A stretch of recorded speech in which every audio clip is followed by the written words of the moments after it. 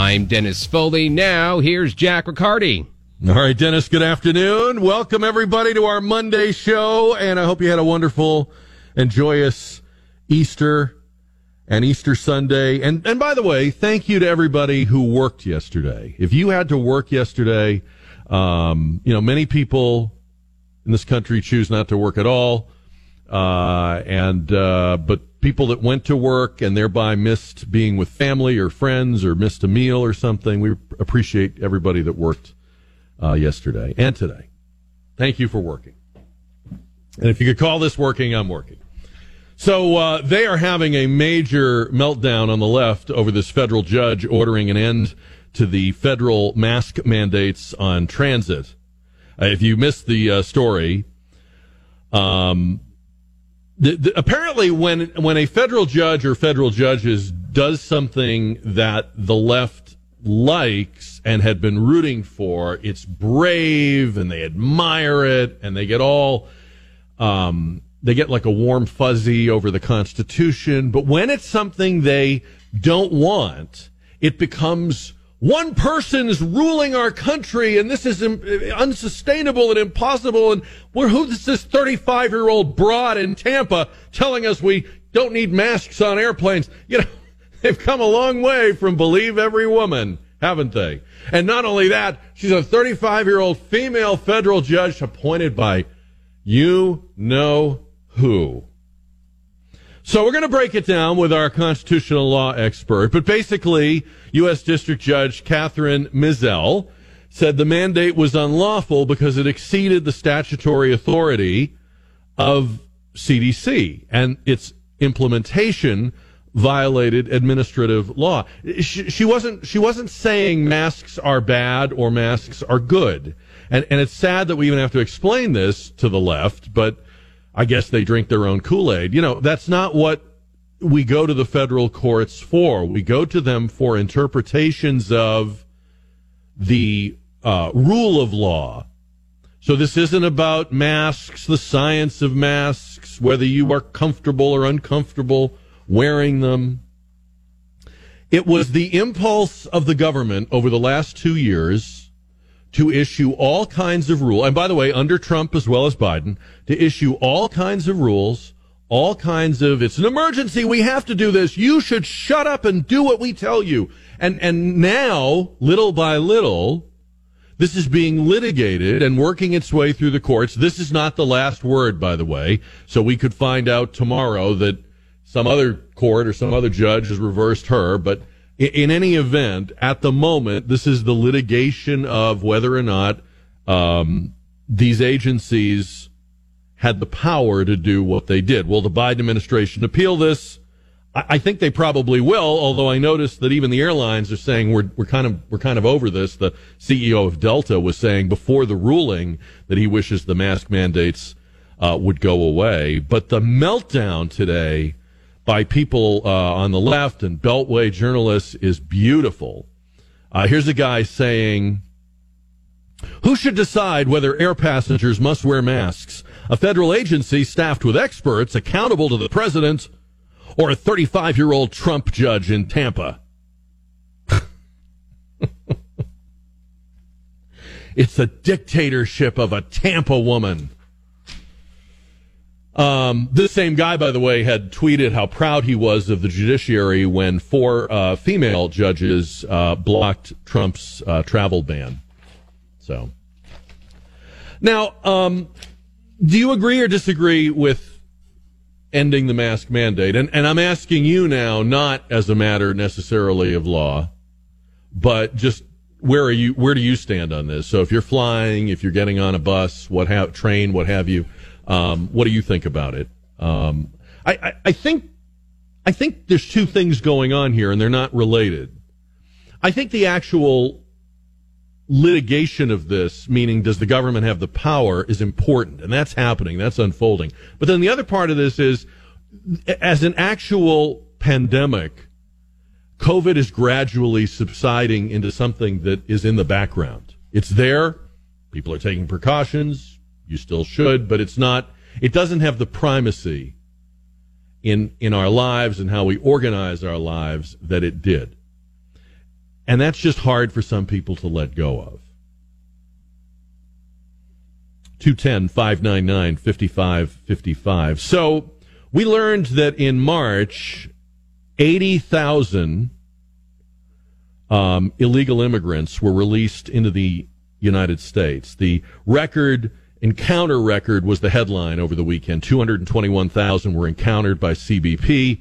But underneath that, they said, well, we stopped 221,000, but we released 80,000 into the country. And that is what is panicking midterm Democrats. Mark Kelly, the Arizona senator, is blasting Biden again. This is the guy that campaigned with Biden in 2020.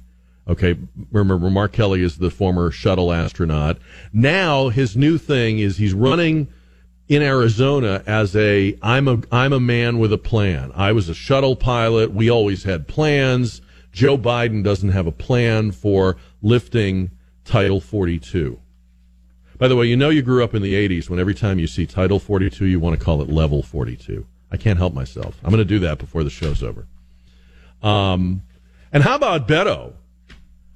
Beto is having quite an April. Another Democrat that doesn't know where he stands on Title 42.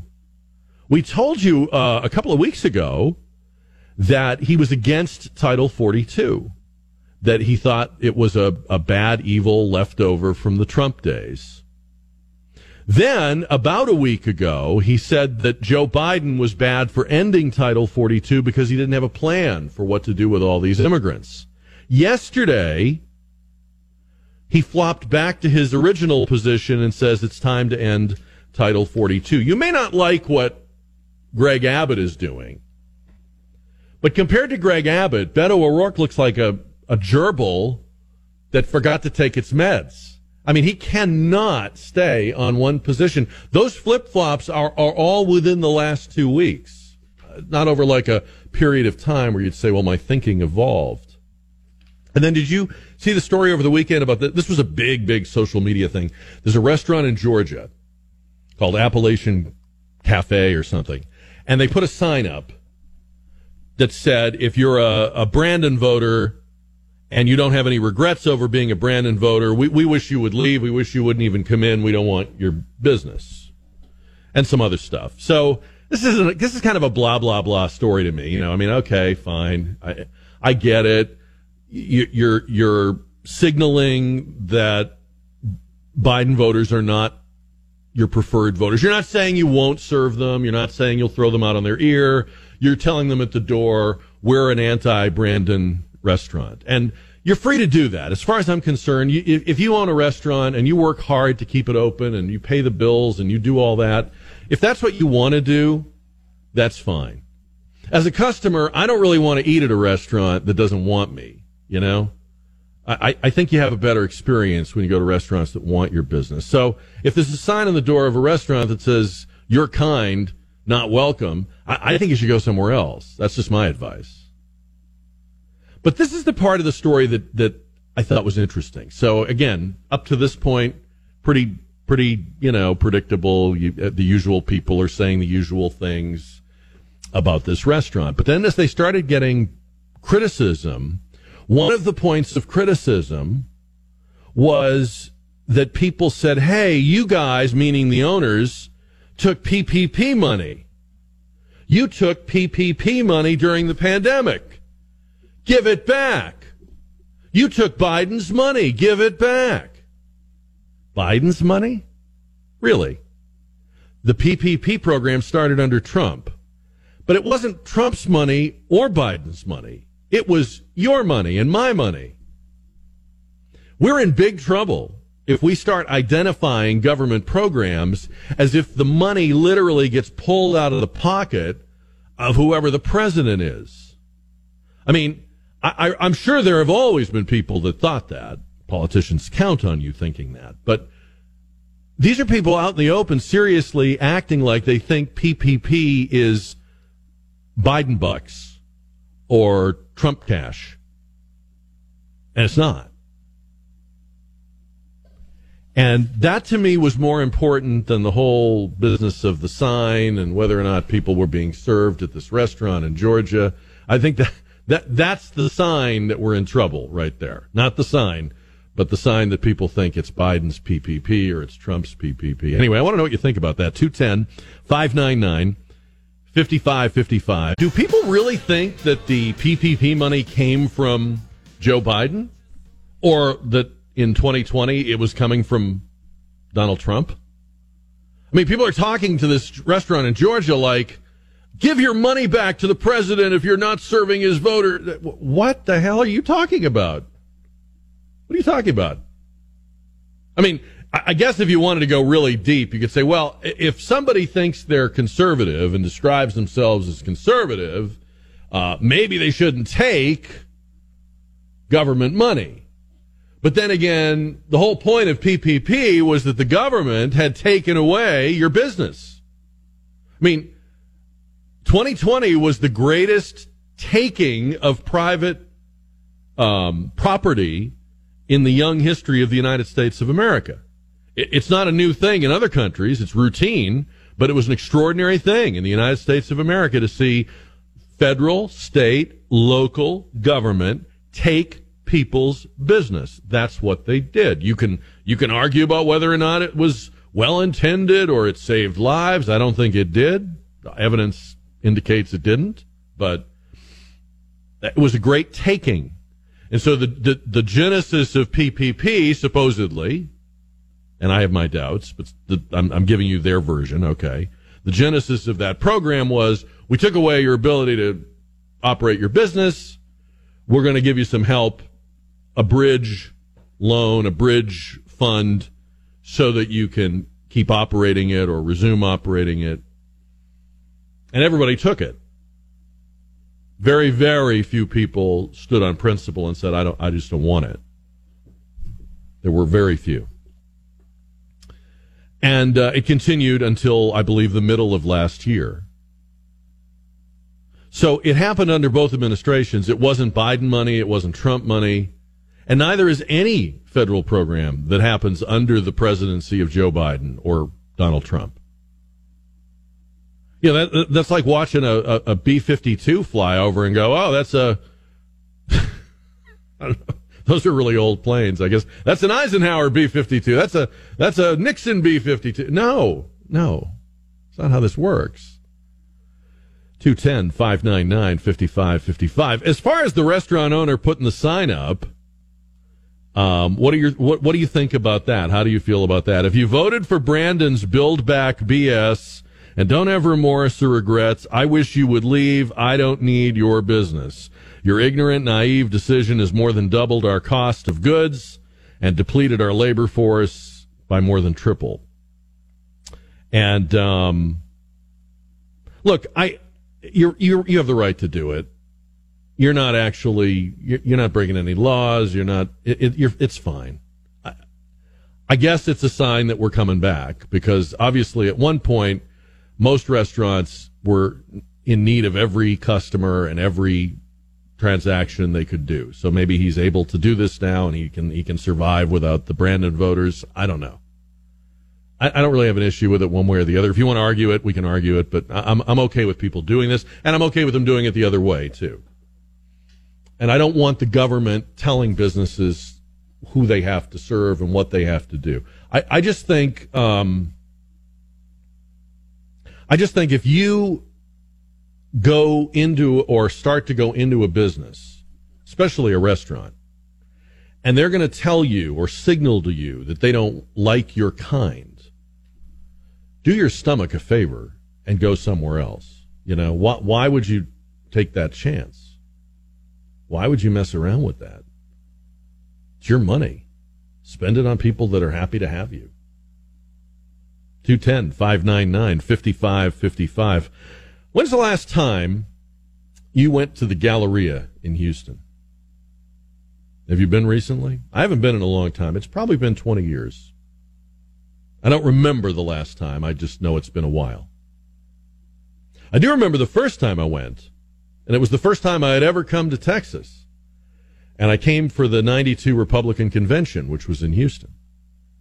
And I was working out of New York at the time. It was the first time I'd ever been to Texas.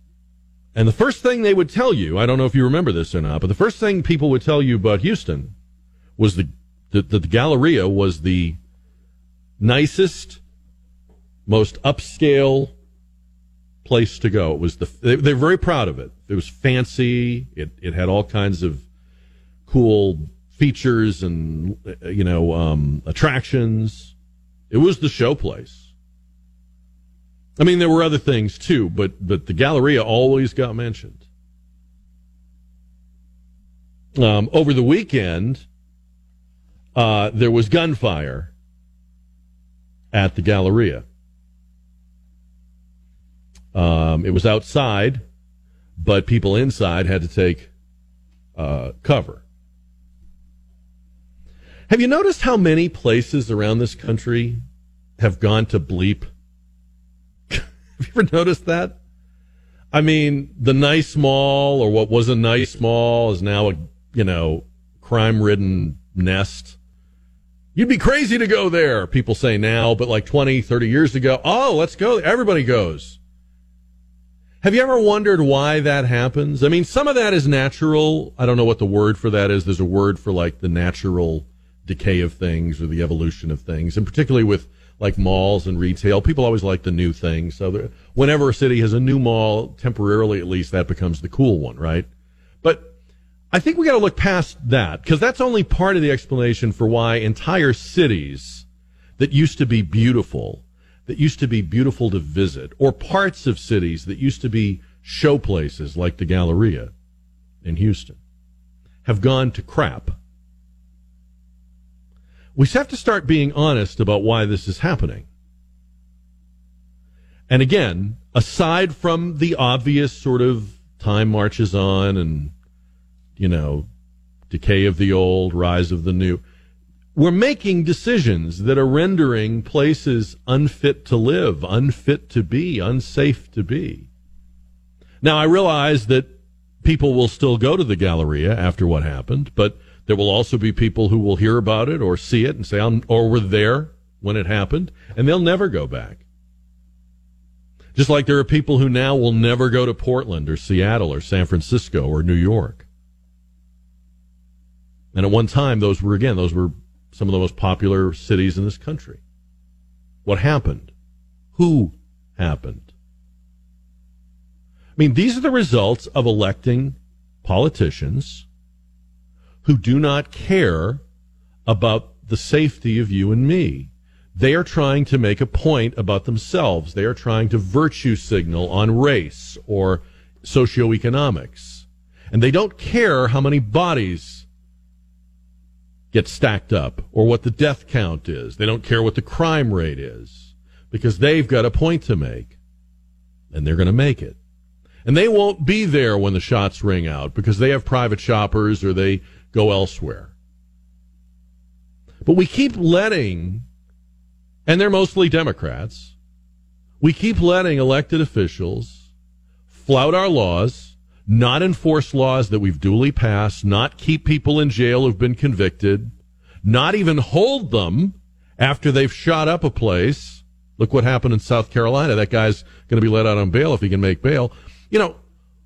We need to start asking, not, well, I just won't go there anymore, but why the hell are we letting them ruin parts of cities or entire cities? How much longer is that going to go on? And, they're going to tell you it's a gun problem because that's what they want to talk about. But how about the problem of not keeping people in jail who are supposed to be? How about the problem of letting people out? Every single mass shooting. Am I wrong about this? We find out the person has a rap sheet. We find out the person was already in the Huskow. These aren't virgin criminals. This isn't their first time at the rodeo. And we keep letting it happen, and we keep doing it. When I went to the Galleria for the first time, it was 30 years ago, this was the furthest thing from your mind. Everybody said Houston can be a little sketchy, but that's the nicest, safest place to be. If you're new to Houston, that's where you want to go. And in fact, that is where we went. We get all these George Soros-backed DAs. We've got one here in Bexar County. They've got one there in Harris. We've got that Harris County judge, Lina Hidalgo. We may wind up with a judge like that in the Bexar County election. Defund the police, demonize the police, let people out who are already in, act surprised when they go back to their bad boy ways, and another place law-abiding people can't go anymore. I mean, do we wait till we run out of those places, or will we run out of them, or will we just keep building new malls, or what's the deal? And again, whether it's the Galleria or it's North Star Mall or whatever, these are places that have been built up over time by hard work, by private enterprise, by private investment, and people are proud of them and enjoy them. They give hard-working people a chance to go have some fun. You should be mad that the people you elected to enforce the laws are allowing people out to commit crime again and make more and more no-go places for you. No wonder they want you to stay home and keep a mask on. I mean, that makes their job a lot easier. We welcome to the KTSA Connecticut Quality Water Softeners Newsmaker line former Deputy Undersecretary of Defense of the Bush 41 administration and a widely read columnist, Jed Babin. Jed, good afternoon to you. Well, good afternoon. So I was looking at a conversation that Senator Chris Coons, who's a Delaware Democrat, had on CBS yesterday, where he said, look, the history of the 21st century is going to come down to how we respond to Ukraine, and we need to start discussing sending American troops to Ukraine. Quote, Putin will only stop when we stop him. What is going on at the moment that would make that an imperative on day 50 whatever of this war? Well, I think the only thing that's imperative to the Democrats right now is taking people's minds off inflation and the border crisis and all the other things they've screwed up. So that's kind of what's behind this. I don't think there's any serious consideration, at least I hope there's no serious consideration of putting U.S. troops into Ukraine. The history of the 21st century is a long way from being written. And the Ukraine war, good or bad, is going to be a very small part of it. I find it amusing that our politicians are suddenly interested in standing up for liberty. I would have liked to have gotten them interested in that Yeah, I mean, where have you been? We could have used your help on that a long time ago, right here at home. But in terms of the way things are going over there, I mean, how would you characterize the trend lines? How are things going in Ukraine? Well, I think right now it's pretty much even money on both sides. The Ukrainians have fought very valiantly, bravely, and very effectively against the Russian onslaught. However, they are running short of weapons and materiel, and it's up to us and other nations like us to get them what they need, which Mr. Biden has pretty much refused to do. He sent an awful lot of stuff over there, but what they really need are combat aircraft and anti-aircraft systems like the old Soviet S-300, which Slovakia gave them. In the Russian side, they're getting reinforcements. Their logistical problems are a long way from being solved, and they're pressing hard on the Donbass region, trying to cement what they've already taken. So I don't think that they're really anywhere near done.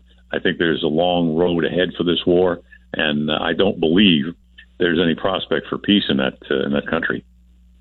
So I'm asking this completely apolitically. All right, I'm not asking right, left, red, blue. I'm just curious if the best thing for the Biden administration to do is give Ukraine more technology and weaponry. That's what you're saying, right? Yeah. And if we have that, which I believe we do, right? Why would we not do it? What would be the hesitation to give them more of what they need? Well, a couple things. First off, we don't actually have the MiG-29s and Su-27s they need. They are available from Poland, and I believe from Romania also has quite a few. But we were trying to get them into Ukraine, and the Ukrainians were going to get them through our base in Germany, Ramstein Air Force Base there. The reason we're not doing it, and it's not a political reason, it's just that Mr. Biden has personally refused the Polish ability to do that. And it's just inexplicable to me. He apparently is quite intimidated by Putin and believes that such a move would be escalatory. I don't know what else the... Wouldn't it just be? I mean, but thinking like a politician, it just seems like it'd be like the people are very in Ukraine's corner right now, right? The American people, the people of the world. So it seems like it'd be a no-brainer if you're the Democrats. Okay, everybody loves the Ukrainians. Let's be seen as really giving them as much of what they need as we can. If Boris Johnson can get into Ukraine, why can't a MiG-29 get into Ukraine?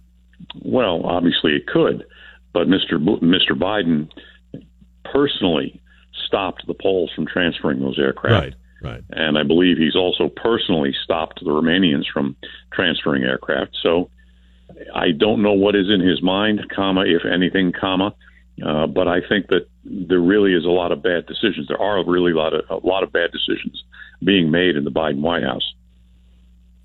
If they're reluctant to send stuff, does that imply they would be even more reluctant to buy into what Senator Coons is saying? In other words, there's no way this is going to happen because they won't even send material, much less manpower.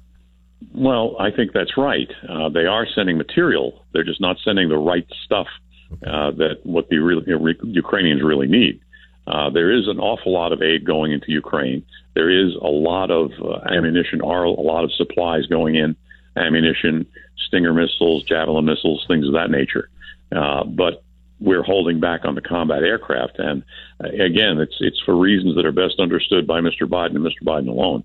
Okay. And again, not a political question here. The issue really is what the Ukrainians need, and do we have the ability to get it to them? We do have that ability. We know what they need. They're asking for it. They're pretty much begging for it, but they're just not going to get it. Why do you think, and I'm sorry I'm asking you all these crystal ball questions, but why do you think President Zelensky said over the weekend that the world should be prepared for the possible use of nuclear weapons in Ukraine? Well, obviously he's scared, and he should be. The Russians flew a nuclear-capable bomber over Ukraine this past weekend. So obviously they're trying to do everything short of dropping nukes on Ukraine, although I can't say that's not going to happen. They might use chemical weapons. They might use a lot of different things. Well, that's why I'm asking, because, and you can tell me if I'm wrong, and it won't hurt my feelings. I'm wrong about a lot of this stuff. That's why we have you on. But I would think that, I know they're all wrong, and they're against the Geneva Convention, but chemical weapons would come way before nuclear weapons in likelihood of use, wouldn't they? Well, I would think so, yeah. So it just seems weird to me that we keep jumping to the nuclear thing. Is that a scare tactic, or is there some intelligence that suggests that really is under consideration, or?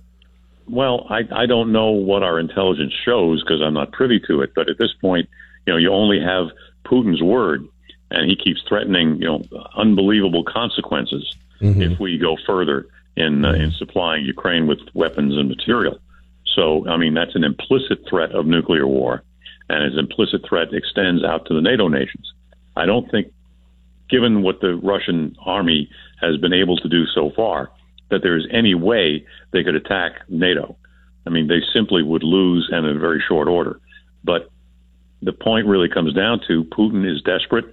I think he is at war for 2 months now, which he thought he was going to be out of it in 3 or 4 days, and he's losing support around the world. And Russia is, they're not terribly hurt by the sanctions that have been put in because the Europeans are still buying gas and oil from them. So, there's a lot going on, and it's very complicated right now. But the Russians are, in a very bad way, trying to prove themselves. They have not proved themselves so far. Mr. Putin's ego is at stake. Russia's reputation as the big tough guy is at stake. And right now, they're not so tough. What is the significance to, I'm looking for the layman answer here, because I'm sure there's deeper significance, but for our purposes, what's the significance of Sweden and Finland wanting to join NATO? Well, I think it's very significant. I mean, those nations have stayed out of NATO for since 1949. Yeah. And, they are now seeing what happens in Ukraine, and they know darn well that unless they join NATO, they're not going to be able to claim the Article 5 Mutual Defense Pact benefits if they get attacked. And they are quite vulnerable.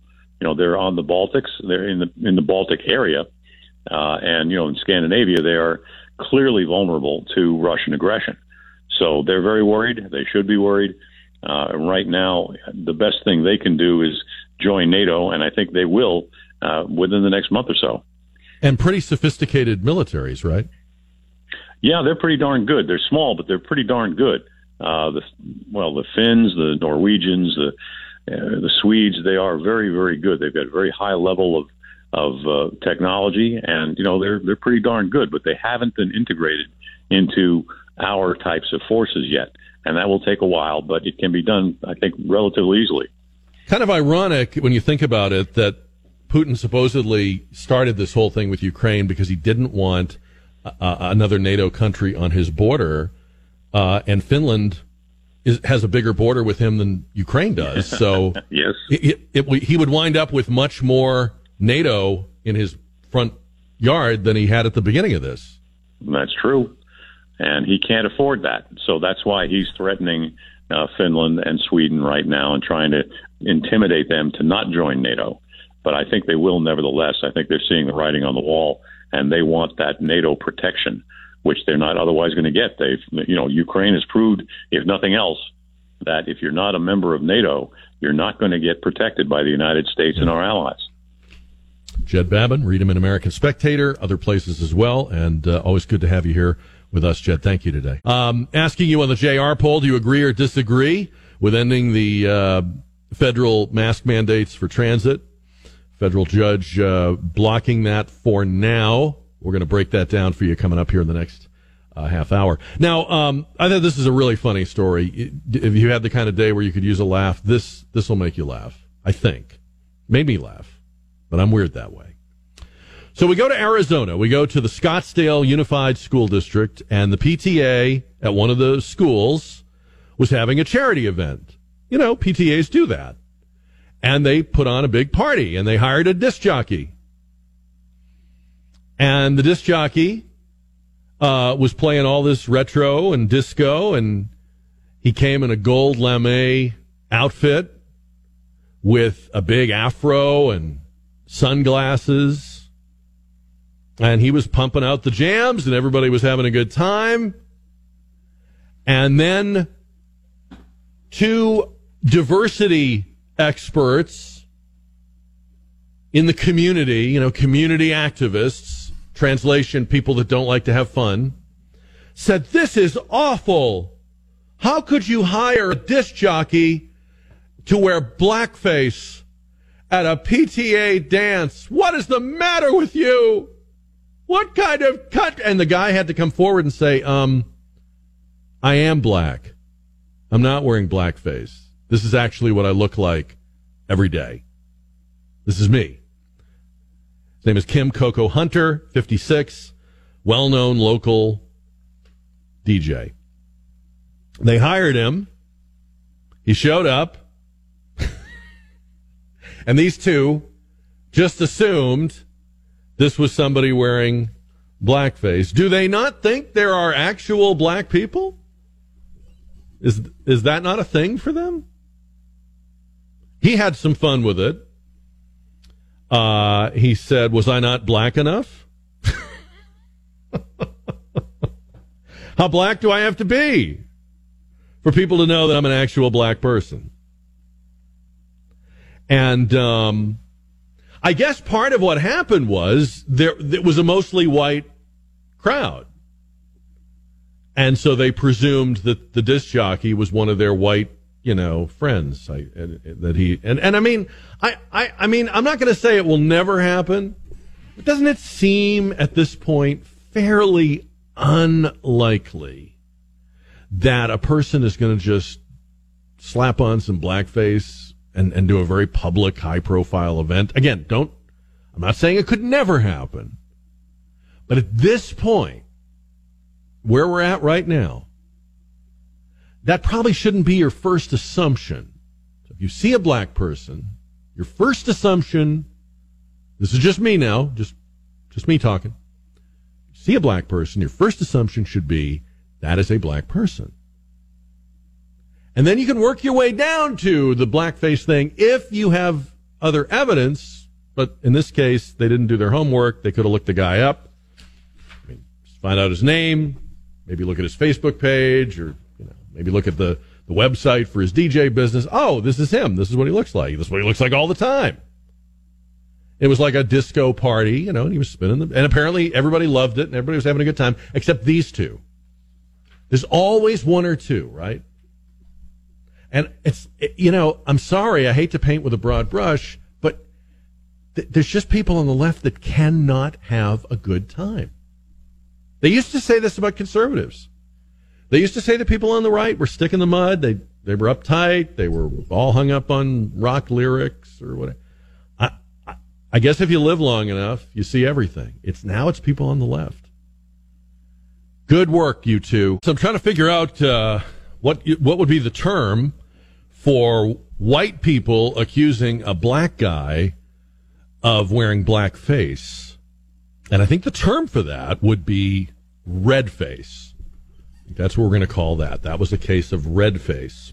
But I mean, this is what we've come to. I mean, this is like peak 2022 right here. So they're having a PTA event at the school district in Arizona. They hire a disc jockey. They're having a party. The theme of the party is like, Saturday Night Fever, and, they're playing dance music. Everybody's having a good time. It's a good cause. Support your PTA.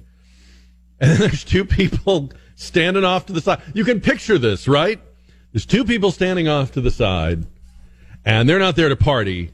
They're there to find outrage. They're not looking for the dip. They're looking for the outrage.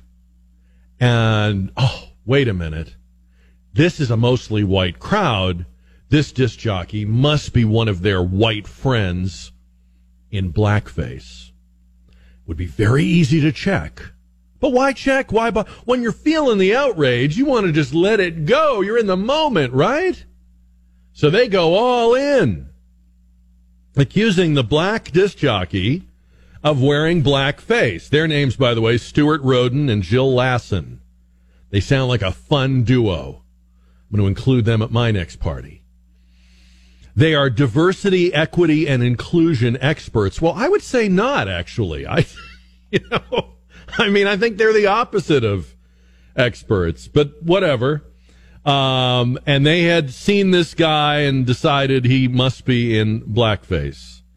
The PTA president put out a statement saying the DJ that we hired was, in fact, a black man. It's insulting that you feel myself or PTA would condone racist behavior or encourage it, et cetera, et cetera. And the DJ himself, a man named Kim Hunter, had some fun with it, said they thought the DJ or the person there was in blackface, and that person they thought was in blackface was me. They were probably thinking the same thing I am. Wow, are there no black people here?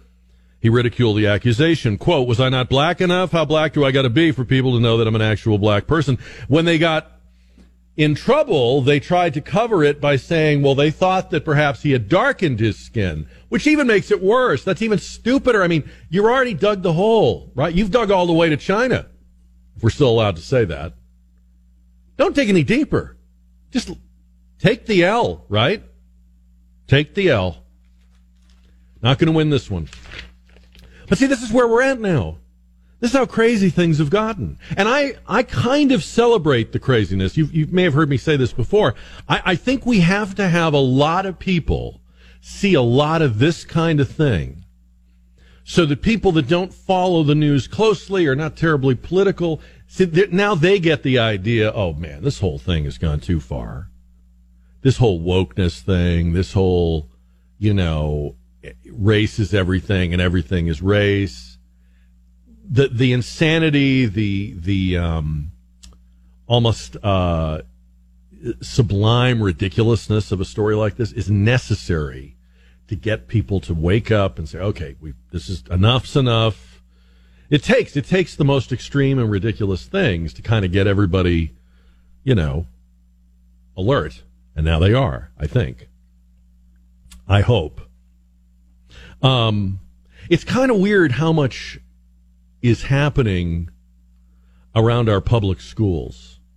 I mean, this was a PTA event, but recently we've talked an awful lot about grooming kids, pushing kids into questioning or doubting their gender, or encouraging them to see themselves as sexually fluid at an age where they are not really equipped to deal with that.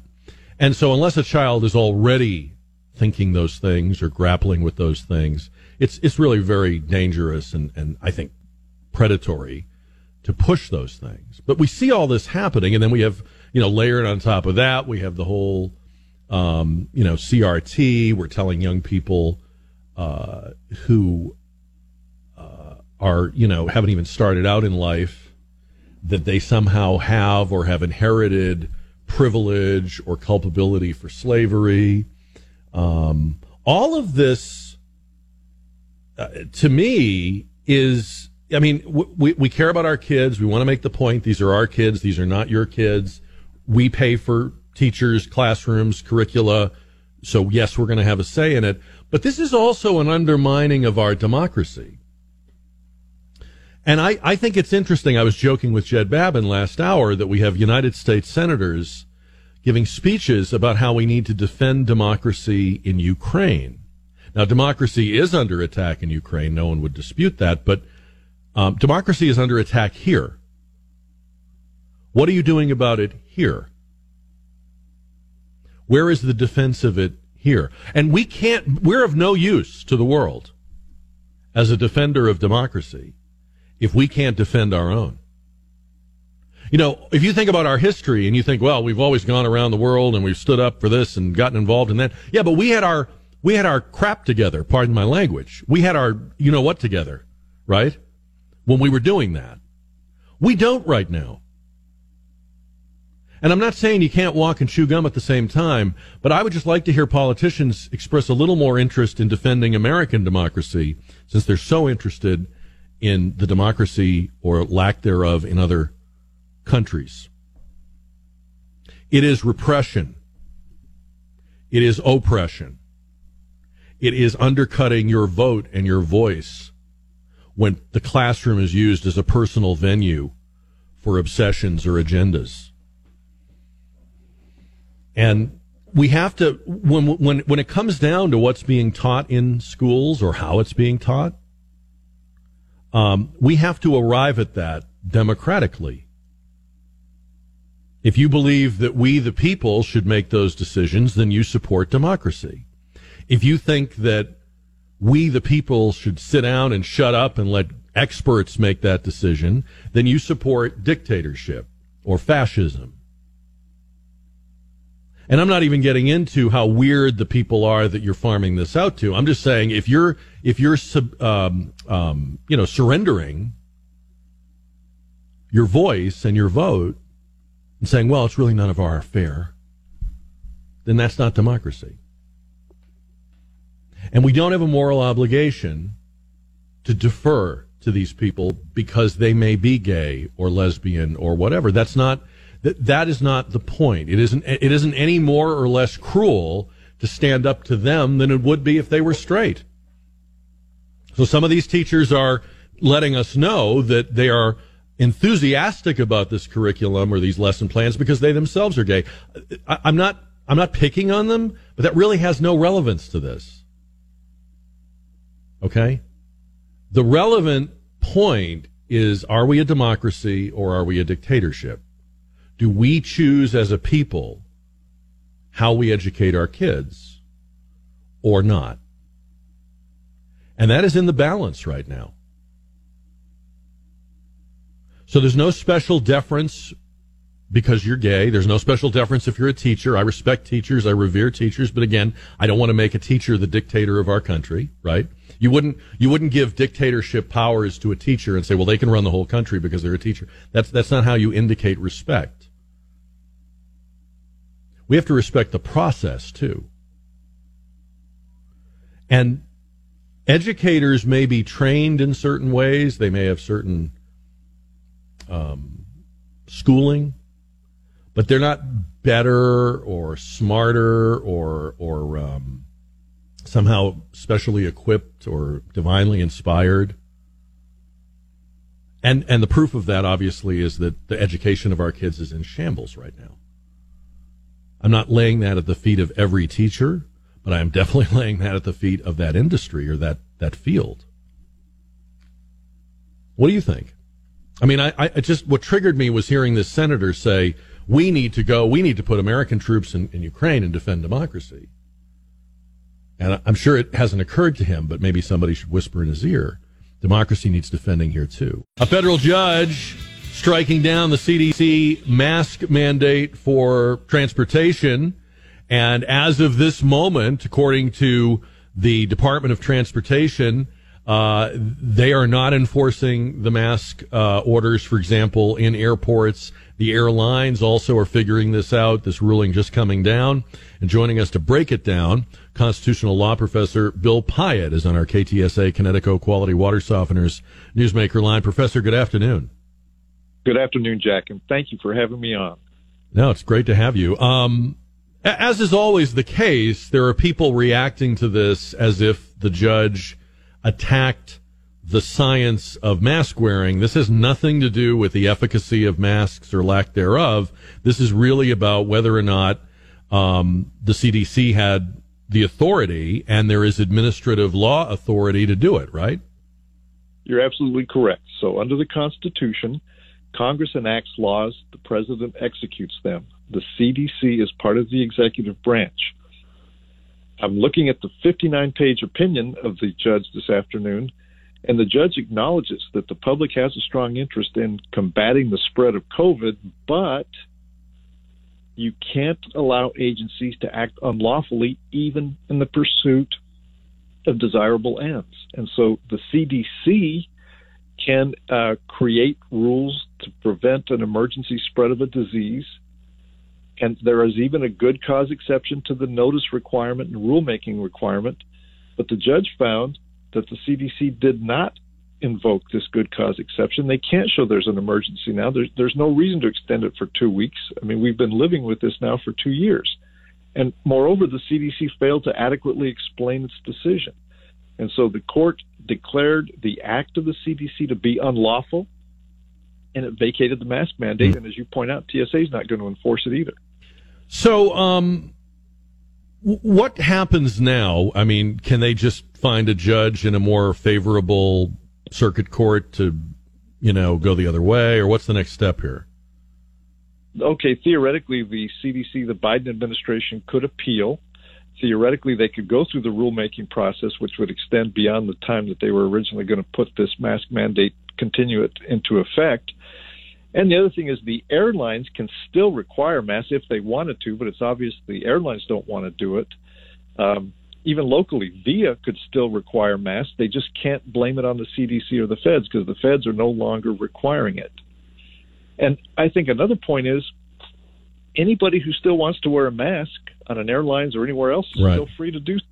Right. So this is an application of the rule of law. It's a consistent approach under our Constitution, and it recognizes the individual liberty of people to wear masks if they really want to wear a mask. Well, I guess what I was getting at was they're making a big deal out of the fact that this was a Trump-appointed judge in Tampa. Young judge, didn't get a good rating from the ABA when she was nominated. We've seen many times before where they just go to the Ninth Circuit, or they find a federal judge somewhere else, or a court somewhere else. So this could ping pong back and forth. In other words, right? There could be a forum shopping attempt, but once this order is in place, I think as a practical matter, the Biden administration is going to have it overturned. They can't just ignore it, and they probably just can't pop up across the country and try to get somebody else to rule differently, because this federal judge has vacated the mask mandate. So their options are try to get the judge to reconsider the decision, try to get an appellate court to review it. More likely than not, they're probably just going to give up on it because it's unlikely that they're going to get relief in either of those two venues. I think the other thing that's going to happen as a practical matter is the airlines are going to be enthusiastically not enforcing a mask mandate unless they absolutely have to, which right now they don't have. But as you pointed out, if they required a mask, if they decided maybe under pressure from, say, a flight attendants union or some other, interested party, and they said, well, we're going to continue to require a mask, what is different for the passenger that doesn't want to wear one today as opposed to a week ago? There would be nothing different. Private businesses can still require masks, and so the airlines could require masks, although all the major airlines wrote to the Biden administration asking for a rescission of this rule. And so, is there a lesson in here, since you've read the entire decision and I have not, and I probably wouldn't have understood it anyway, is there any guidance for how they could have, within their powers, done this differently? Yes, they could. Yes, they could have followed the process set out in the statute and the regulations. They could have announced that they were considering extending the rule. They could have asked for public comments. They could have gone through the formal process that's described. Even then, though, they might have some problems because the judge says the statute itself doesn't seem to allow for masking people because it's not a sanitizing of anybody except sticking a mask and reducing some vapor droplets. No, there's a process they could have gone through that arguably would have avoided this problem. They just chose not to do so. They had gotten too used to just making the sweeping pronouncements, and everybody followed lockstep. Boy, you just described the last 2 years. That describes an awful lot of the last 2 years. Bill Pyatt, constitutional law professor, St. Mary's University. Thank you, sir, tonight. We appreciate it. Thank you, Jack. All right, 210-599-5555. We're asking you about it on the JR poll. Agree or disagree? Chuck, good afternoon. Hey, I'm glad you talked to that guy just then because that is perfect. I always said the CDC cannot make laws. All they do is make recommendations. We fly to Cozumel, or did, 3 times a year and fly all over the country to see people. We have not flown and will not fly as long as the mask mandate is in place, period. I won't go to a business that requires a mask. You vote with your dollars. If people had not worn a mask and not flown, the mask would have been gone a year and a half ago because the business would have said, hey, this is killing our business. You ask any professional, doctor or nurse that's not making money off of this, and they'll tell you that a virus cannot be stopped by a vaccine. If we did, we'd have one for the common cold. So, okay. But Jack, I think to your point about the mask mandate, that's why the airlines are saying what they're saying now, because they cannot make money. They cannot. Yeah, they cannot make money doing this. It's not that they've seen the light or. It's money. It's the dollars. Yeah. Nobody's saying you can't wear a mask. If you think they work, then wear one. But they don't work, in my opinion. I'm not going to wear one ever. All right. Chuck, thank you, sir. This could change. We could wind up as we did in the schools. Remember with the schools, masks were off, masks are on, off, on. It could happen here. You heard Professor Pyatt say that. But most likely, this is the end of the mask mandate on airplanes, on trains, on buses, in airports. Agree or disagree with that? 210-599-5555. Two things real quick. I do believe there are people who will want to keep wearing them, and I respect that. And I have no problem with that. It doesn't annoy me, aggravate me. I don't feel the need to say something. I don't know why people do.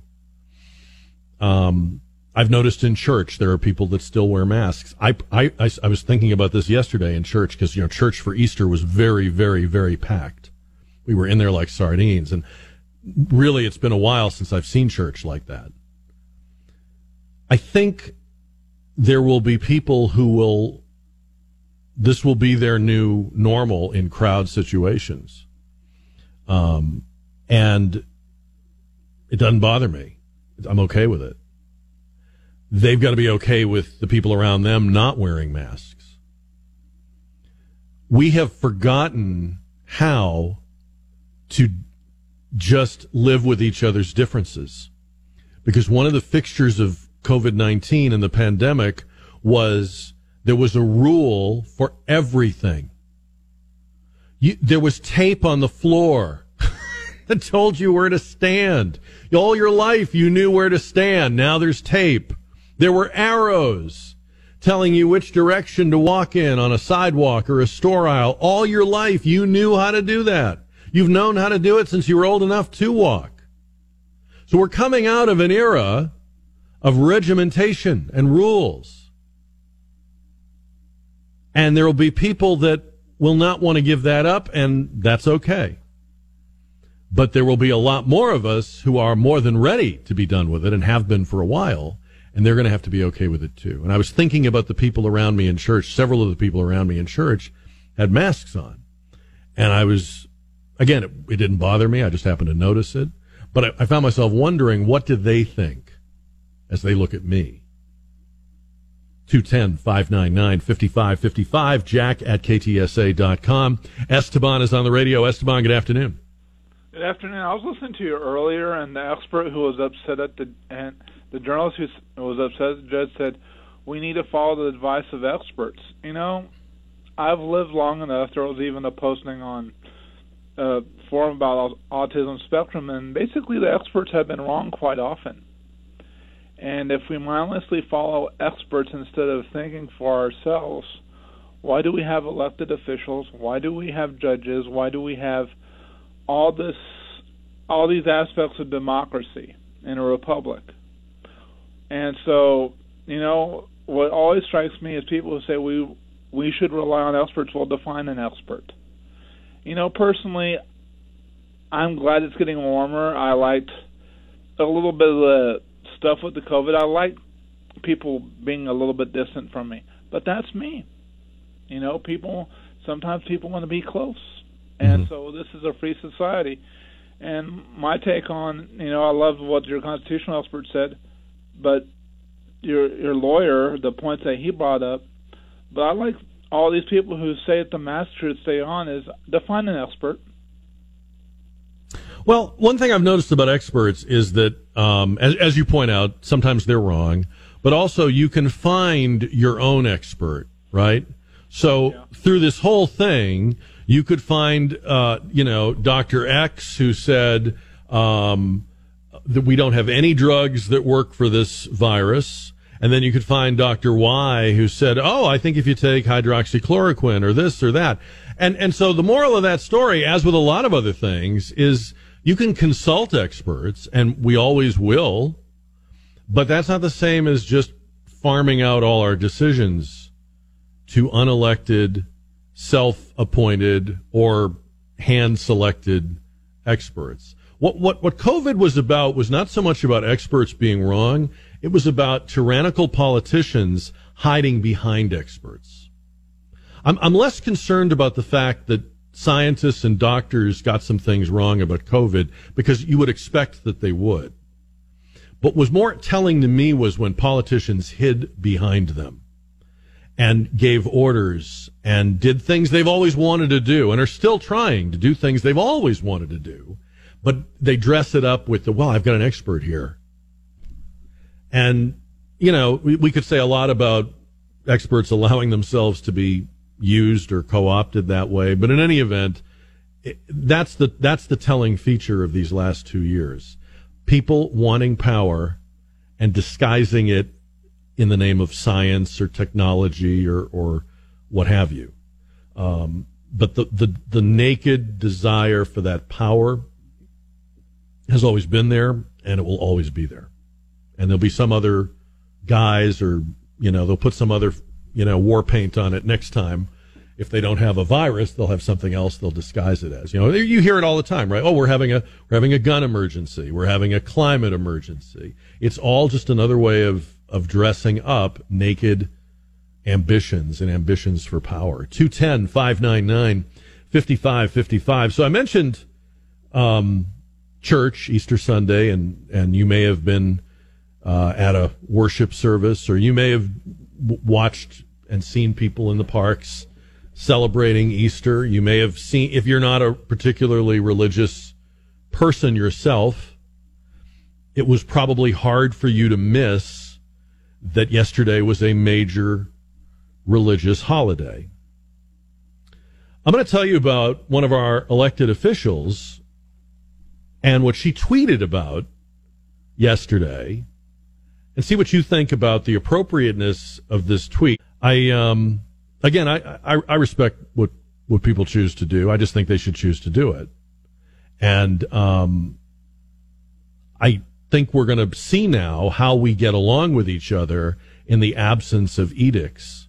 You know, we keep finding out the damage that's been done. We keep finding out ways in which we've hurt ourselves as a society, as a brotherhood of man, with this stupid 2-year experiment with live subjects.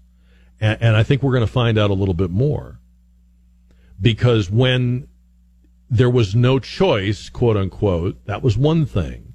But we're restoring people to a life or an existence where almost everything is a choice. Almost everything is up to you. And there are going to be people that won't remember how to do that or won't be comfortable doing that and won't be comfortable with you doing it. Now, yesterday was Easter. Keep that in mind.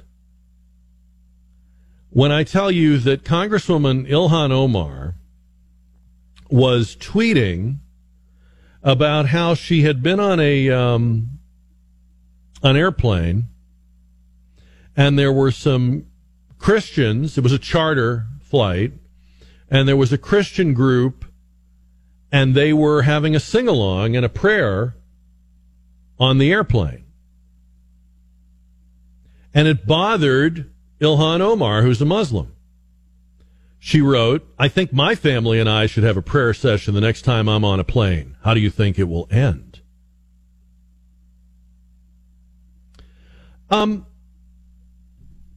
I just when I think the squad can't get any more obnoxious, they do. And I wouldn't even bring this up except for one thing. How many times in the last 21 years have we been lectured to about post 9/11? We're not at war with Islam. We are not to, and we don't want to, and I believe we really don't want to profile.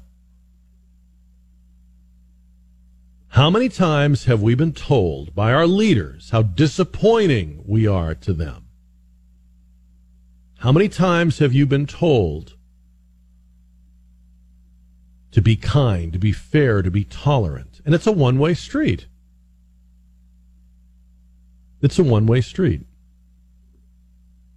Now, a lot of people reacted to Ilhan Omar by telling her to go back to Somalia. I would never say that. I'm not saying that, and I would never say that.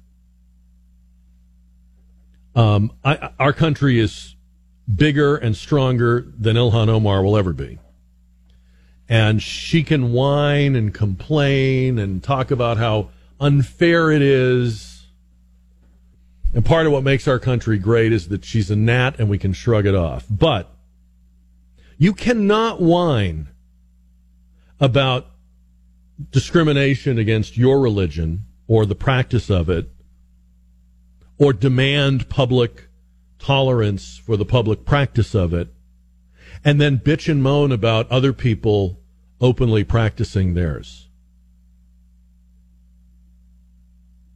Most people of faith know that we are a better country when faith is practiced openly. Most people of faith know that when others are practicing their faith, they are actually trotting the path we will trod. So their openness and their expression of their faith actually enables and makes it easier for us to express ours, which might be different slightly or very. Most people of faith know that. And of all the days of the year, to have a little bit of grace, to have a little bit of interfaith tolerance, of all the days of the year to maybe even, build a bridge.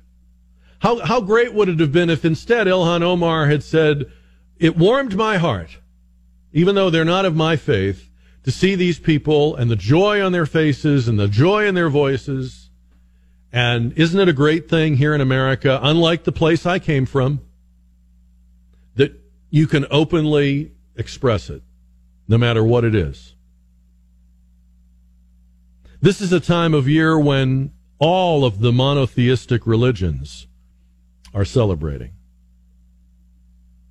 This is the perfect time of year to build that bridge, to have that moment. And she goes for a cheap shot. And that's what I mean about these woke people, and it's the same thing with those two losers at the PTA dance in Arizona. They're just relentlessly toxic. And don't let them ruin your happiness or steal your happiness or, rain on your parade. They're just miserable. I'm glad that Ilhan Omar is not the only Muslim I know.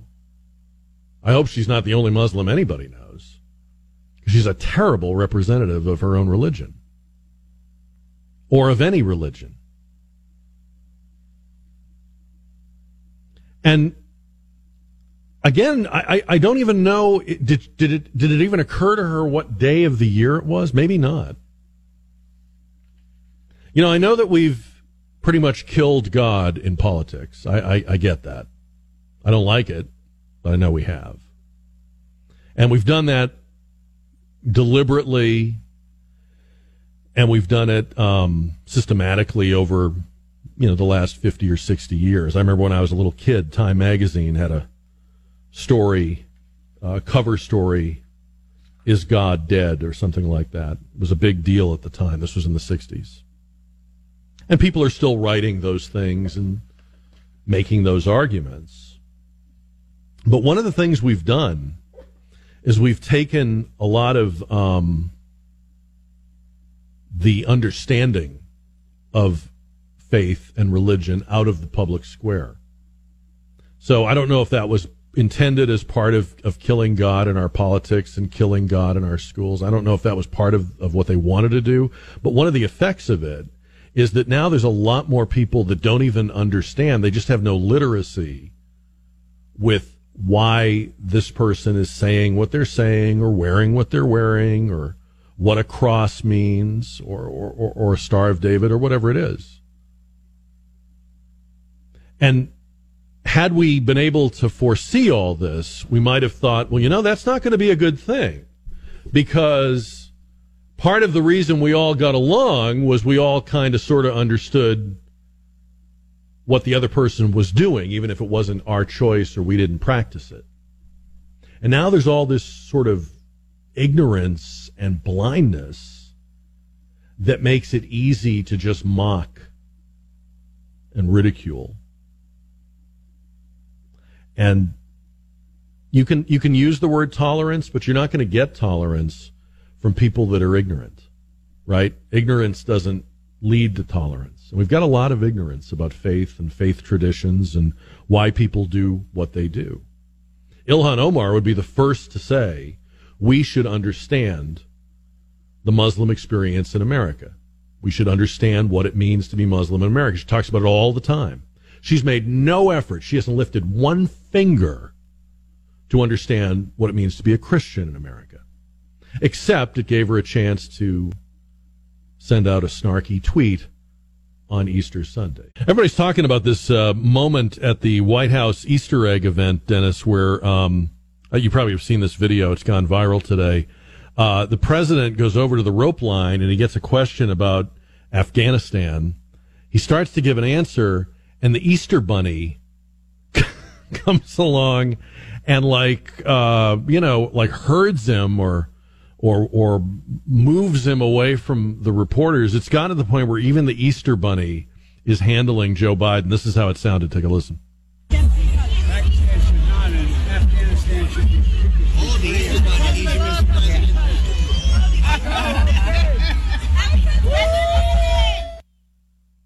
You have to see the look on the president's face when he turns around and the Easter bunny is there. I don't know what it is. You just have to see it. You decide.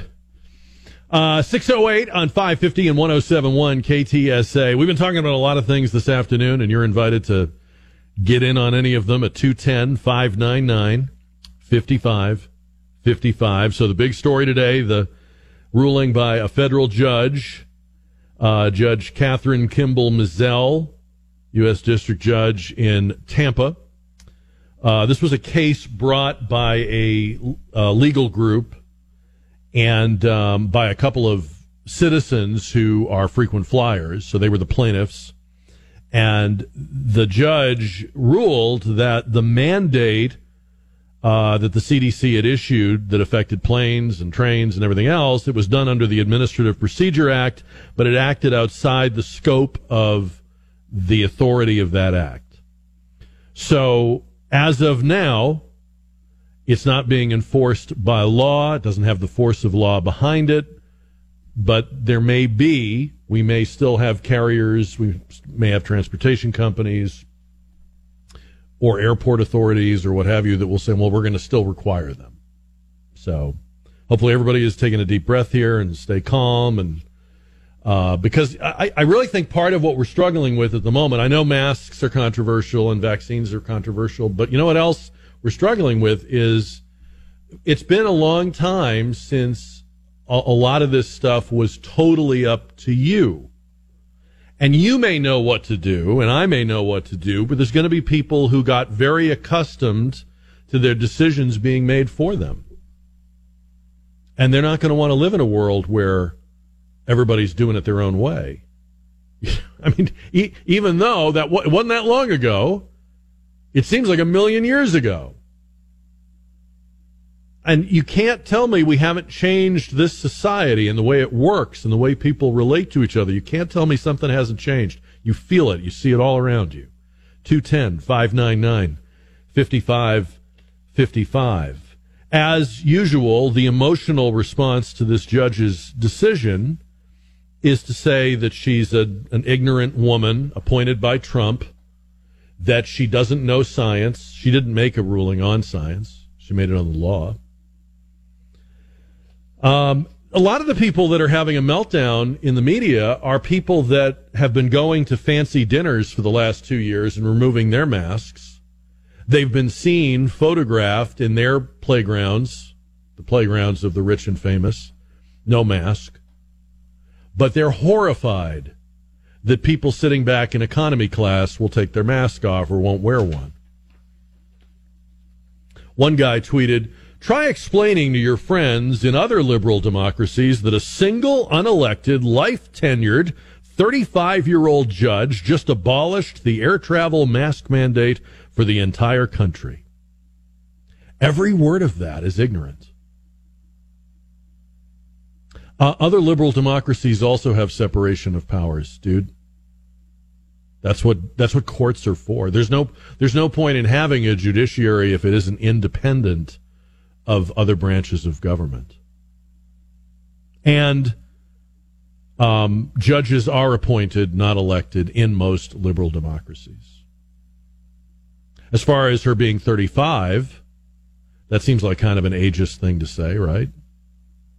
I mean, if she's too young to issue a legal ruling which is based on law, then why are we listening to Alexandria Ocasio-Cortez about anything, right? Why are we listening to senior correspondents on cable networks that haven't even broken 30? Now, I'm not saying I feel that way, but if this dude thinks you're too young at 35 to serve on a federal court, then I would argue you're too young to do a lot of other things. That's his argument, not mine. He called it a power-drunk juristocracy. I love these people, though. When a court does something they like or believe in, then it's brave, right? Then they're all about the Constitution, and they're just wrapping themselves in parchment. It's hilarious. 210-599-5555. Speaking of hilarious, you won't get funnier than this. Diversity activists somehow find themselves at a PTA fundraising dance in the Scottsdale School District in Arizona. This PTA had hired a local disc jockey, a guy named Kim Coco Hunter, who's a club DJ, a party DJ, like you'd hire for a wedding or things, And they saw him, and he's spinning the hits and playing the hits, and people are dancing and grooving. He's got his gold lame on. And they somehow got it into their head that he was a white guy in blackface. And he had to come out and say, I actually am black. I don't know. Where do you go with that, right? There's so many ways you can go, so many jokes you can make with that. 210-599-5555. I guess they're in red face now. Oh, I found this was Time Magazine, April 8th, 1966. I knew it was in the 60s. April 8th, 1966, Time Magazine ran a provocative, controversial cover. No picture, and they always used to have a picture. And the words were, "Is God dead?" So right around Easter of 1966, the biggest, most widely read news magazine was asking, "Is God dead?" And over the weekend, the New York Times ran an op-ed piece headlined, "In this time of war, I propose we give up God." The writer of the piece was raised as an Orthodox Jew, but has turned his back on his faith, and he wrote this whole piece, and I won't bore you with everything that's in it, but the gist of it is, there's all this suffering and misery in the world because people are emulating God. So when we make war, when we hurt other people, when we let other people starve, we are doing what we have seen God do, because God is vengeful and hateful and warlike and violent, he says. He writes, "Perhaps now, as missiles rain down and the dead are discovered in mass graves, it's a good time to stop emulating this hateful God. Maybe we can stop extolling his brutality. Perhaps now is a good time to teach our children to pass over God, to be as unlike him as possible," he wrote in the April 15th New York Times op-ed. Let's see what you think about that, how you feel about that. And I'm not saying this to be judgmental or anything, but they don't really go to church. They're not regular church-going family. He was telling me that his youngest daughter, who's about 5 or 6, they were having a conversation at bedtime, and she asked him, "Who is God?" And that's exactly the thing a kid will ask at bedtime, right? I mean, forget talk show hosts. You think we ask hard questions? A kid at bedtime will ask the hardest questions that have ever been asked in the history of the globe. "Who is God?" she asks him. And he's fumbling and stumbling. How am I going to answer this? And it would be a hard question to answer for him anyway, but it's even harder. He's tired, and he's trying to get her to bed. So he starts to tell her, because it's Easter, he starts to tell her about, well, God is our creator, and God made everything around you. And she said, what's his name? Kids are good, right? And he starts saying, well, there are many different names for God. And he says to her, one of them is Jesus Christ. And she goes, "Oh, you're not supposed to say that." So she knew that you weren't supposed to take his name in vain, but then he explains, well, I'm not saying it that way. I'm saying his name. You can say his name when you're saying his name, but you can't say it as a, So he's trying to just sort of put a, kind of like bring this to a conclusion. It's time to get to bed, But that's the nature of religion, right? It's the nature of faith. There is no simple put a period on it, right? There's no way to wrap it up and sum it up. And I told him, I said, well, I know you were trying to get her to bed that night, but I said, it's good that she's wondering about that stuff. And I know that he will now work on having better answers for her, which is good. It's good for all of them. In 1966, Time Magazine asked the question, is God dead? And when I was growing up, that was a very serious concern. Because there was a lot happening in the world, over these last several decades that made people wonder. Not so much if God had died, but if he had sort of forgotten about us, or we weren't his project anymore. But this piece in the New York Times is fascinating to me because I don't know how you could get it this wrong. The writer, the piece is entitled, "In This Time of War, I Propose We Give Up God." So he's coming at it from the other side, not God's given up on us, we need to give up on him. And his argument is all the bad things we do to one another are emulations or imitations of God. Well, it's actually the opposite. It's actually the opposite. When we're at our worst, we're not imitating God.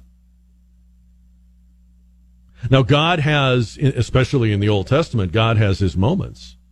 He can be stern. He can be harsh. He expects a lot. We're made in his image. He should, right? But I don't know how you could get it this wrong. War, ignoring the suffering of others, hating people that are different, those are all things that are the opposite of God. We might dress them up. We might say we're acting out of our faith or morality, but let's be honest, right? If you know anything about this God concept, it's incredible love, it's durable commitment. I mean, the Bible is full of God standing by man, no matter how much man disappoints, shuns, scorns. Man tries to fire God. That's one of the subtexts of the Bible, right? But he never quite does. And God never gives up. This writer says we need to stop imitating this hateful God. Now, I've talked about this before on the show. C.S. Lewis was a very famous writer, and he was an atheist who came around to Christianity. And he wrote a lot about it. And he wrote about Christianity with the clarity of someone who had seen it from the outside. You know how it is when you're in a forest, you can't see how big the forest is or how many trees there are. You have to be outside the forest to appreciate the forest. And C.S. Lewis had been outside the forest, which is a place many Christians have never been. And he wrote about how, when he was an atheist, one of the reasons he did not believe there could be a God was the cruelty of the universe, was that there seemed to be so much injustice. And then he began to realize that if there's injustice, if you believe something's wrong, then you must also believe something is right. A man, he wrote, can't call a line crooked unless he's seen a straight line, right? He wrote, what I was comparing this universe, what was I comparing this universe with when I called it unjust? So how can there be right and wrong if there isn't a fixed sense of right and wrong?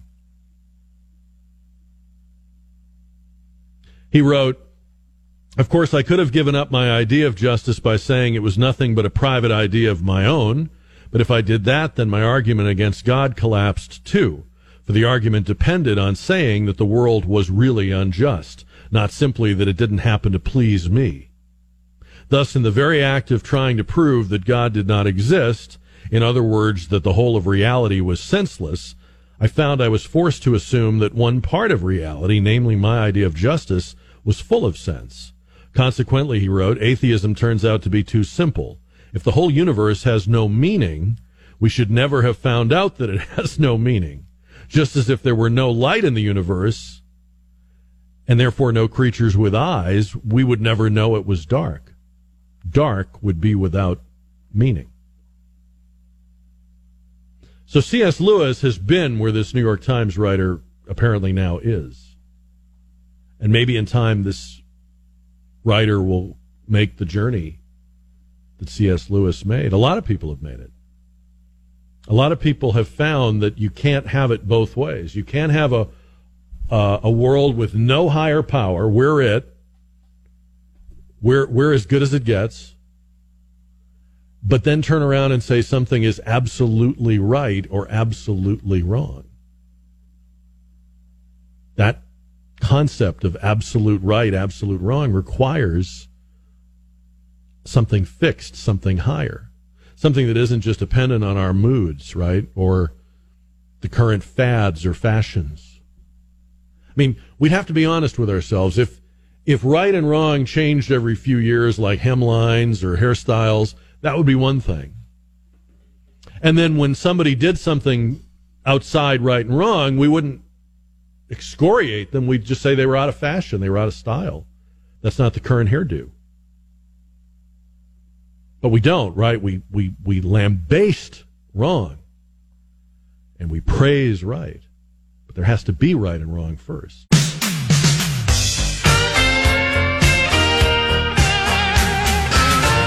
Caught in a quicksand and I'm starting to sink. I need someone to help me, but I don't know which way to turn. I know I don't have much of a choice. I'll go out of my mind or into the night. Why is it that we can sit here in the White House briefing room with no masks, but people can't sit in an airplane cabin with no masks? Well, Peter, I'm not a doctor. You're not a doctor. That I'm aware of. If you're a doctor, I wasn't aware of that today, until today. Okay, not a doctor. Just making sure. I don't know. And Nor do you play one on TV. Nor does he play one on TV. There you go. Most days. Man, those two. Am I the only one that's noticed? Peter Doocy and Jen Psaki. It's like if Maddie and David for Moonlighting were in politics. You know? It's that ying, ying, ying, ying, ying, but you almost wonder, right? I don't want to ruin your appetite for dinner, but I'm just saying. I'm not saying, I'm just saying. Not accusing, I'm just wondering. They do seem to have like a fixation. Kind of like Maddie and David. Just, you know, but I preferred Maddie and David. Greg Popovich, should he come back for another season coaching the Spurs? He's done it all. He's won it all. He's got the records. But, of course, they've fallen short the last few years. Is he coming back next year? There's a lot of speculation in the NBA about it. And we were asking you that on Friday. Still, over the weekend, tons of emails. I'll read you a few of them here. Carrie wrote, I wasn't able to call on Friday, but I was intrigued by the discussion of Greg Popovich. Undoubtedly, he's an excellent coach. However, over the last several years, I've found myself having to make decisions on who receives my time, money, and support. I wouldn't have many entertainment options if I chose not to watch anyone who disagreed with me politically, but there are some who cross the line for me because of their dishonesty and their pure contempt for my beliefs and values. Over the years, he writes, that has meant dropping CNN, late-night talk shows, and yes, the Spurs. Popovich doesn't just hate Trump, but anyone who voted for him or believes in his policies, and I will not support that. So Kerry says, let him go. Al writes to Jack at KTSA.com. He's a great coach. He's entitled to his views. And if Spurs ownership wants to allow him to pop off at Spurs press conferences while in his Spurs capacity, that is their business. It would be interesting to know if his rants, as opposed to the team's play, has cost them ticket holders. I personally know of 4. I would like to know if his principles extend down to his wallet. I've asked the 3 sports columnists to be journalists rather than just Popovites when he goes into political mode, says Al. Cullen, dear Jack, despite my fellow listeners' feelings for his politics, he is a great coach. And truthfully, I think he fits the culture of the Spurs and the NBA as a whole, politics included. Yeah, I mean, I think I disagree with a lot of what Popovich says, but you can't deny that if you were to take like a secret ballot of NBA players and the whole NBA universe, I'm sure it leans left. I'm sure that it's more in keeping with him than it is with me. So my wanting him to think like I do is probably a pipe dream, and there's probably a lot more coaches that have his view that just don't express it, or maybe are not in a strong enough position. I'm not saying they all feel that way. I'm sure there are conservative players. I'm sure there are conservative coaches and team executives. And we know, for example, that there are numerous professional athletes that have, just very quietly differed on these issues or not gotten the vaccine or done whatever. But again, Cullen is right. I mean, Popovich is more like the NBA than, say, you and I are. Richard writes to Jack at KTSA.com. I hope he coaches forever because I wouldn't want him to dabble in a political run. He'd probably win. And Mary says, Jack, I find him horrible. I definitely respect differing political opinion, but not like he displays. But he's not going anywhere as he's too good a coach. Not sure if he's a good character influence on young men, but his coaching is impeccable, writes Mary. Donald, loved the man until he insulted me and whoever voted for Trump. He speaks from the heart, and if he calls you an idiot, he really means it. He called us way worse. And Steve writes, Popovich is the greatest coach. He's good at what he does. He has the most wins ever. I don't like his politics, but his record of success in basketball speaks for itself. I would welcome him back if I were the owners. He writes, a surgeon can be the best in his field and never lose a patient, but a jerk otherwise. I'd be able to let the jerk version of him slide if he could save my life. So, we'll see what Greg Popovich does or doesn't do. And I don't know when that will be. 210-599-5555.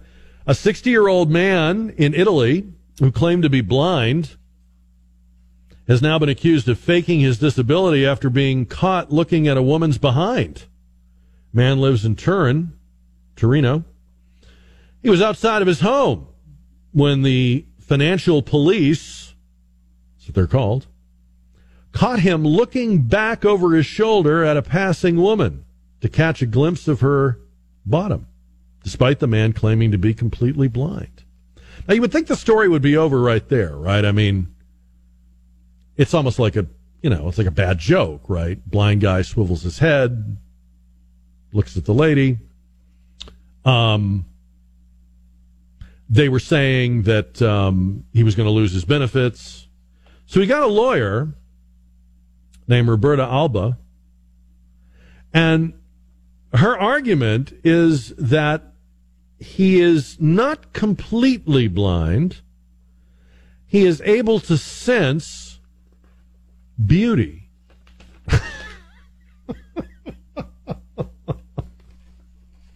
So apparently his beauty sensor still works. That's either a really good lawyer or we just learned ourselves some science tonight, right? You thought it was eyes. It's not. It's your beauty sensor. So,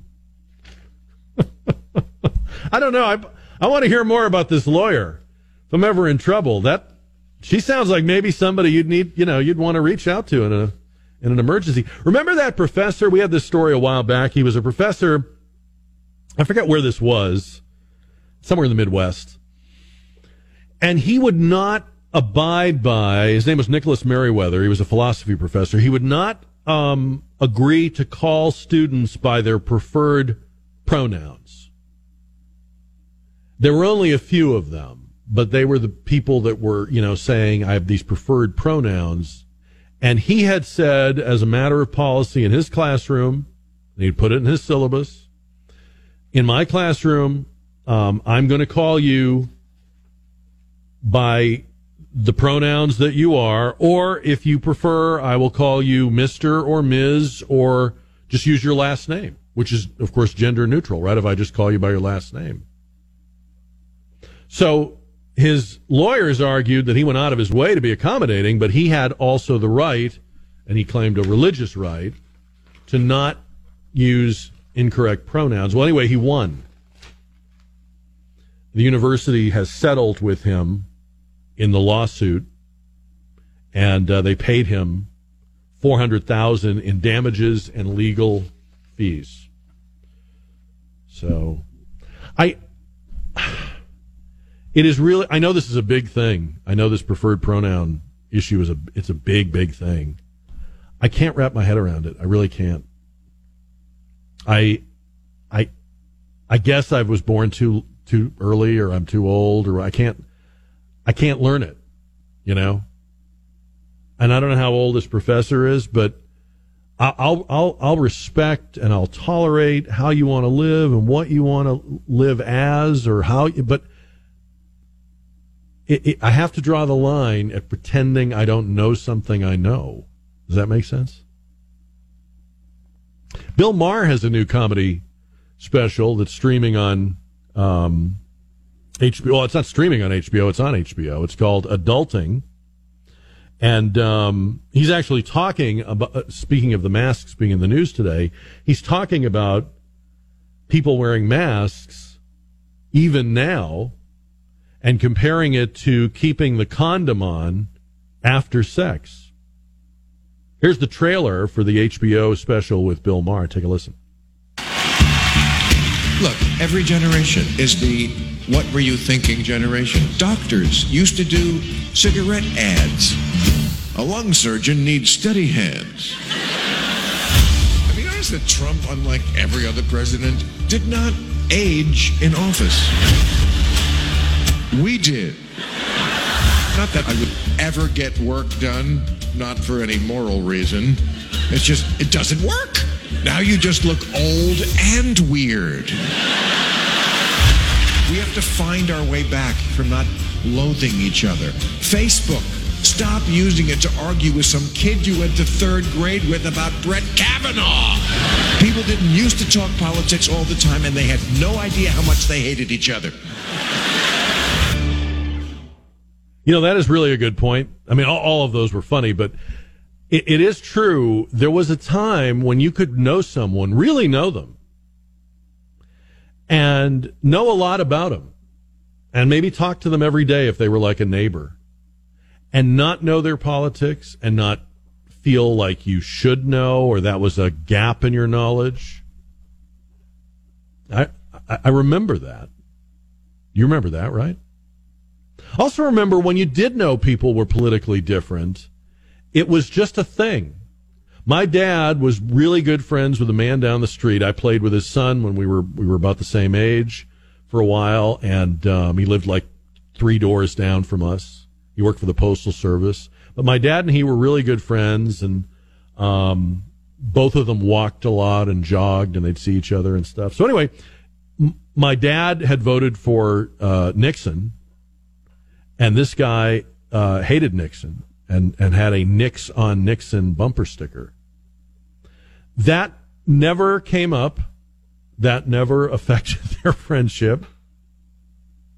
And I think the reason we were able to do that back then is because we didn't believe that we had to carry that opinion through and into everything we did.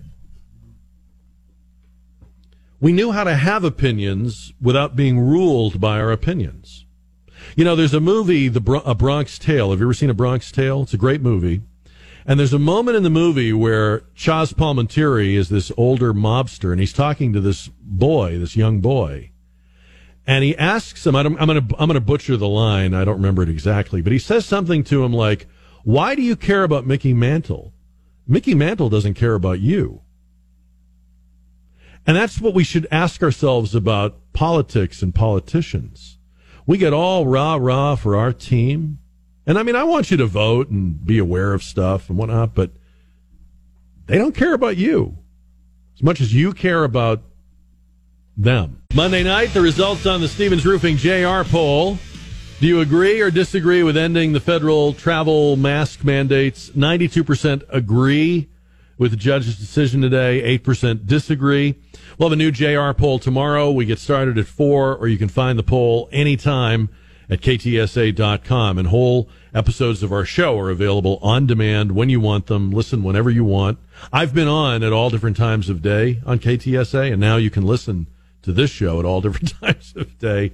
Go to the Jack Riccardi page at ktsa.com. I'm still trying to figure out how this happened. Did you hear about this story out of Michigan where a kid brought he apparently brought a container, or she, I believe it was a little girl, brought a container of margaritas to kindergarten.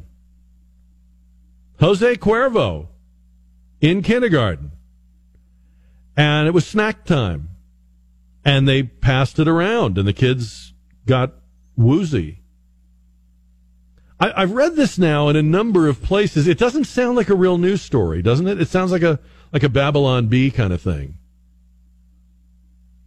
I would not have thought in this over-litigated, super freaked out, cautious era that we live in that you could just bring a thermos or something and share it around the classroom. They don't even let kids bring, snacks with peanuts or peanut butter in it, right? Because of a peanut allergy somebody might have. Kids can't, have any over-the-counter medicines or cough drops or whatever. It's all the. So I guess I'm trying to figure out how they missed happy hour in kindergarten while they're policing all those. They're getting all the pronouns right, but the kids are having margaritas in Michigan.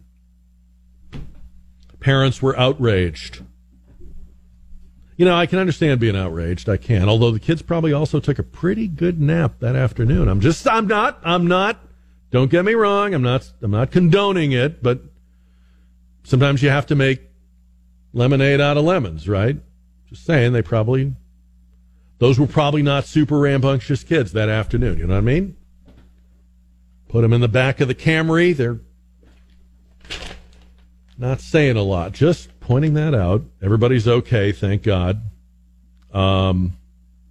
Those parents, I would like to be, wouldn't you like to be a fly on the wall for that parent-teacher conference?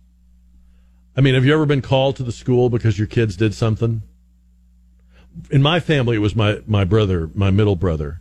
He was the one. There's always one, right, in every family? Sometimes more than one, but there's always at least one. And he was if the school called, man, my mother knew it was him. And he got in all kinds of things. One time he got into a fight, and they were throwing haymakers and rolling around and wrestling and fighting. And it was one of those, not play fighting. They were angry. And he got one of the other kid's teeth embedded in the skin of his scalp. I mean, how does that happen? To go get stitched, they'd take the tooth out of his head and stitch it up. So, can totally see if that kind of thing is happening back in the 70s. I guess I can see where the margaritas would have come from. So anyway,